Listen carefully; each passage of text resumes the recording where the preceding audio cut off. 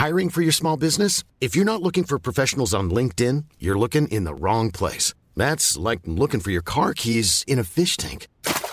LinkedIn helps you hire professionals you can't find anywhere else, even those who aren't actively searching for a new job but might be open to the perfect role. In a given month, over 70% of LinkedIn users don't even visit other leading job sites. So start looking in the right place. With LinkedIn, you can hire professionals like a professional. Post your free job on linkedin.com/people today.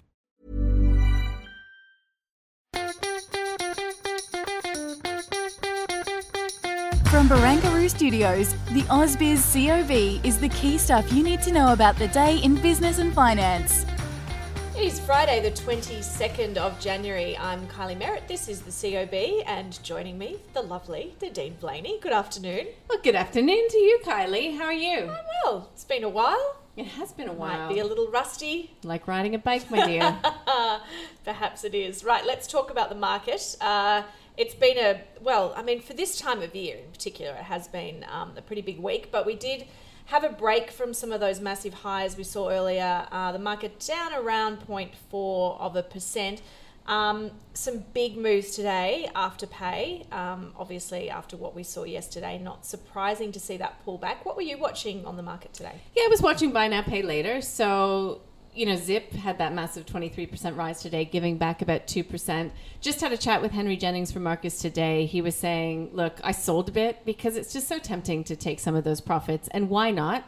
He said, I've sold a bit, but I'll likely buy it right back when there's an opportunity. So I think that was a hallmark of trade today. Also, we saw some pressure coming in through commodities, in particular, the energy space. That was just reflected in the local market.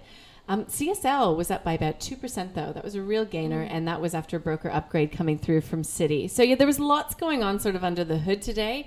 Company specifics. Linus is another one I think we should mention. It's gone gangbusters, up by 14% in the rare earths business, as you know. But there's such a focus in the U.S. now in getting some of the rare earths, which are in pretty much everything, from places other than China. And guess what? Linus is positioned perfectly for that. And the U.S. Department of Defense is actually bankrolling its project in Texas. So, yeah, really big gains from Linus, up 13.93%. if I am precise. And I'm just double checking. Yeah, that was, by the end of the day, the best mover, followed by South 32 with a 4% gain. Okay. You guys had a really interesting chat with Julia Lee about Linus and a couple of other stocks. Linus is in her kind of, three of the hottest stocks that she's looking at, but it's all about these mega trends. And you spoke about that one specifically, which is, the US in particular looking for rare earths outside of Chinese producers. Interestingly, she's also looking at Telstra, looking to break up its infrastructure assets, and Coca-Cola Amatil. So these are, Linus, I get on the surface. Some of those other two in particular, Telstra, it's been an interesting couple of years. Differing opinions make a market, right? So while Julia says, look, Telstra is holding an extraordinary general meeting on Monday. We're looking for details on potentially it's splitting out some of its infrastructure assets that could add value. And then, of course, in the same breath, everybody else talks about Telstra as a yield play. So you'll have to listen to the interview if you want all of Julia's views on that. I don't want to speak for her. But we spoke with Omkar Joshi, and that interview's up on the website. He's from Opal Capital, and he just said point blank, why would you ever buy Telstra?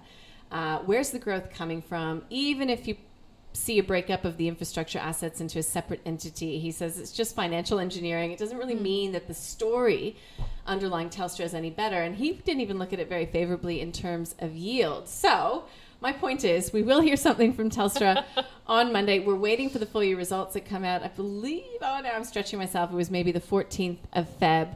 But, it's an old school stock, and I suppose to your point about Afterpay, I mean, the headline that was written over and over again this week is Afterpay is now worth more than Telstra. Coca-Cola Amatil, I'll just do a PS on that. It came out with a bit of an upgrade ahead of reporting season today, and it was pretty positive. So that's got the market thinking there might be a better offer on the table from the European entity, because Coca-Cola Amatil Australia will be taken over. Hey, I just want to flag another interview, and it's obviously in the newsletter today and on the website, and that's one that you did with Stuart Robert from Stocks Down Under, and why this is interesting. And we talk just constantly on this channel, and we're asked all the time by our subscribers, would you buy this? Would you buy this? Would you buy this? And we're always looking for, what people are buying. What are their top three? This interview is all about what people are shorting. And so he was looking at, the stocks least likely to succeed in 2021 because, you can also profit from, you stocks can profit that go from down. It. And if you've got it in your portfolio, you also might want to take a listen as to yeah. why he thinks that these companies, and not all of them, and this is what I think is interesting, he's saying not all of them are bad companies. Not all of them will not make any money. It's just, you've got to look at the market from all different sorts of prisms. I'm not going to give anything away, are you? I think that you'll have to listen to that interview. But I can tell you this about Stuart Roberts is it's always an enthusiastic interview. It's always an engaging interview. And he's an independent researcher, an analyst. So he can sort of say whatever he wants. And he often does. Okay, let's turn to our stock of the day. Fisher & Paykel up more than 6%. Trading update today. Strong sales expected this financial year. Operating revenue up 73%. For the 9 months to the end of December, so the end of last calendar year compared to PCP. It's a really interesting stock, and they had a really sort of in-depth, I suppose, conversation about it on the call today. Andrew Page, Rudy Philippe Van Dyke from FN Arena, and Claude Walker from A Rich Life. I guess, you look at those results and you think, they both, well, I'm not going to preempt what they said, but let's have a listen to their comments on Fisher & Paykel, starting with Rudy. The consensus calls now in global markets that 2021 will see higher bond yields on average by the end of the year, which means that's a headwind for Fisher & Paykel. Having said so, myth number one, stocks on high PE multiples are not by definition a sell. But there's nothing wrong with Fisher & Paykel Healthcare in itself, though my preference has to be with ResMed. If that correction comes, that this could be one of the stocks that you could snap up. As we sort of saw with this announcement today, the hospital hardware has grown 446%. Now, I think you can safely say that is not sustainable growth rate. And if anything, you might actually see, because a lot of that's to do with like respirators and breathing equipment and stuff like that, a lot of that may actually come straight down. It does seem like that the market has acknowledged the benefits that the company has gained over the last year. So as a result, I don't see any mispricing, so that's why I land on hold as well. Claude Walker there from A Rich Life.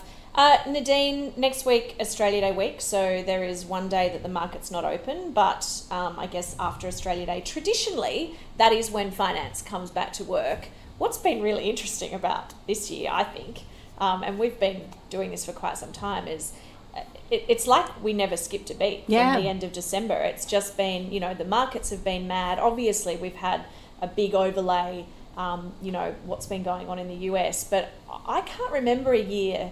I mean, maybe it's just because we're doing this channel now, but I can't remember a year where we seem to sort of go from the last trading day of December straight back into January 4 or 5, and no one skipped a beat. Everyone seemed to be working, Seemed to be working, engaged. I know I had a chat with Gemma Dale from NabTrade last week, and she was saying, it was last week, but she was saying even, the amount of people opening new accounts on their platform, they just assumed that after last year, which was mad, and then give it Christmas and everybody on holidays, that there wouldn't be any activity to start 2021. But that's really been proven otherwise.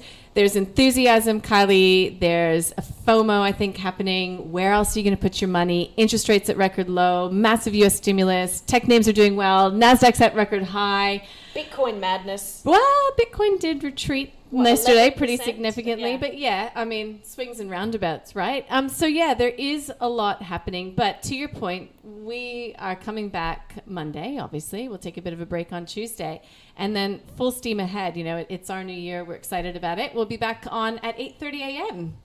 on Wednesday the 27th, Yeah. and a couple of new shows as well to look forward to. Is there anything on Monday we should be aware of? Well, tonight we've got some data out of the EU. So all around the world, actually, we get flash manufacturing and services reads, and that includes the US. We get existing home sales in the US. Last night, the data was really strong in the US. I mean, we had a pretty poor non-farm payrolls read come through in December, and then that seemed to be confirmed in the jobless claims last Thursday. But last night we had housing starts up 6%, initial jobless claims falling, building permits climbing 4.5%, manufacturing reads were higher. So, you know, we talk a lot about double-dip recession in the US, but we still get strong data, and now we know 1.9 trillion or roundabout there in stimulus is likely to come. So there still is just, you know, a lot of enthusiasm.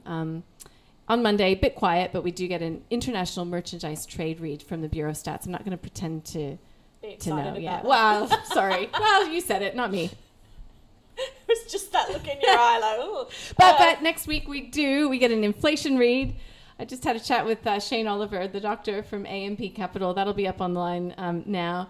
So yeah, we're looking at inflation, but also FOMC, so the Fed, which is so interesting to me that we've now got Jay Powell, the Fed chair, and we will have Janet Yellen, former Fed chair, as the Treasury Secretary of U.S. You're looking at me. You know I'm a finance nerd. I just thought it'll be a really interesting dynamic. We're all nerds. We're all nerds at the end of the day. All right, we should probably go and enjoy the weekend, and I hope you all enjoy your weekends, and we will be back Monday morning. We'll see you then. Monday morning. See ya.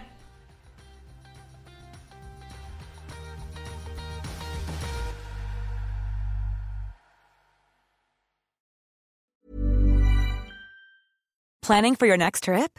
Elevate your travel style with Quince. Quince has all the jet-setting essentials you'll want for your next getaway, like European linen, premium luggage options, buttery soft Italian leather bags, and so much more. And is all priced at 50 to 80% less than similar brands. Plus, Quince only works with factories that use safe and ethical manufacturing practices. Pack your bags with high-quality essentials you'll be wearing for vacations to come with Quince. Go to quince.com/pack for free shipping and 365-day returns.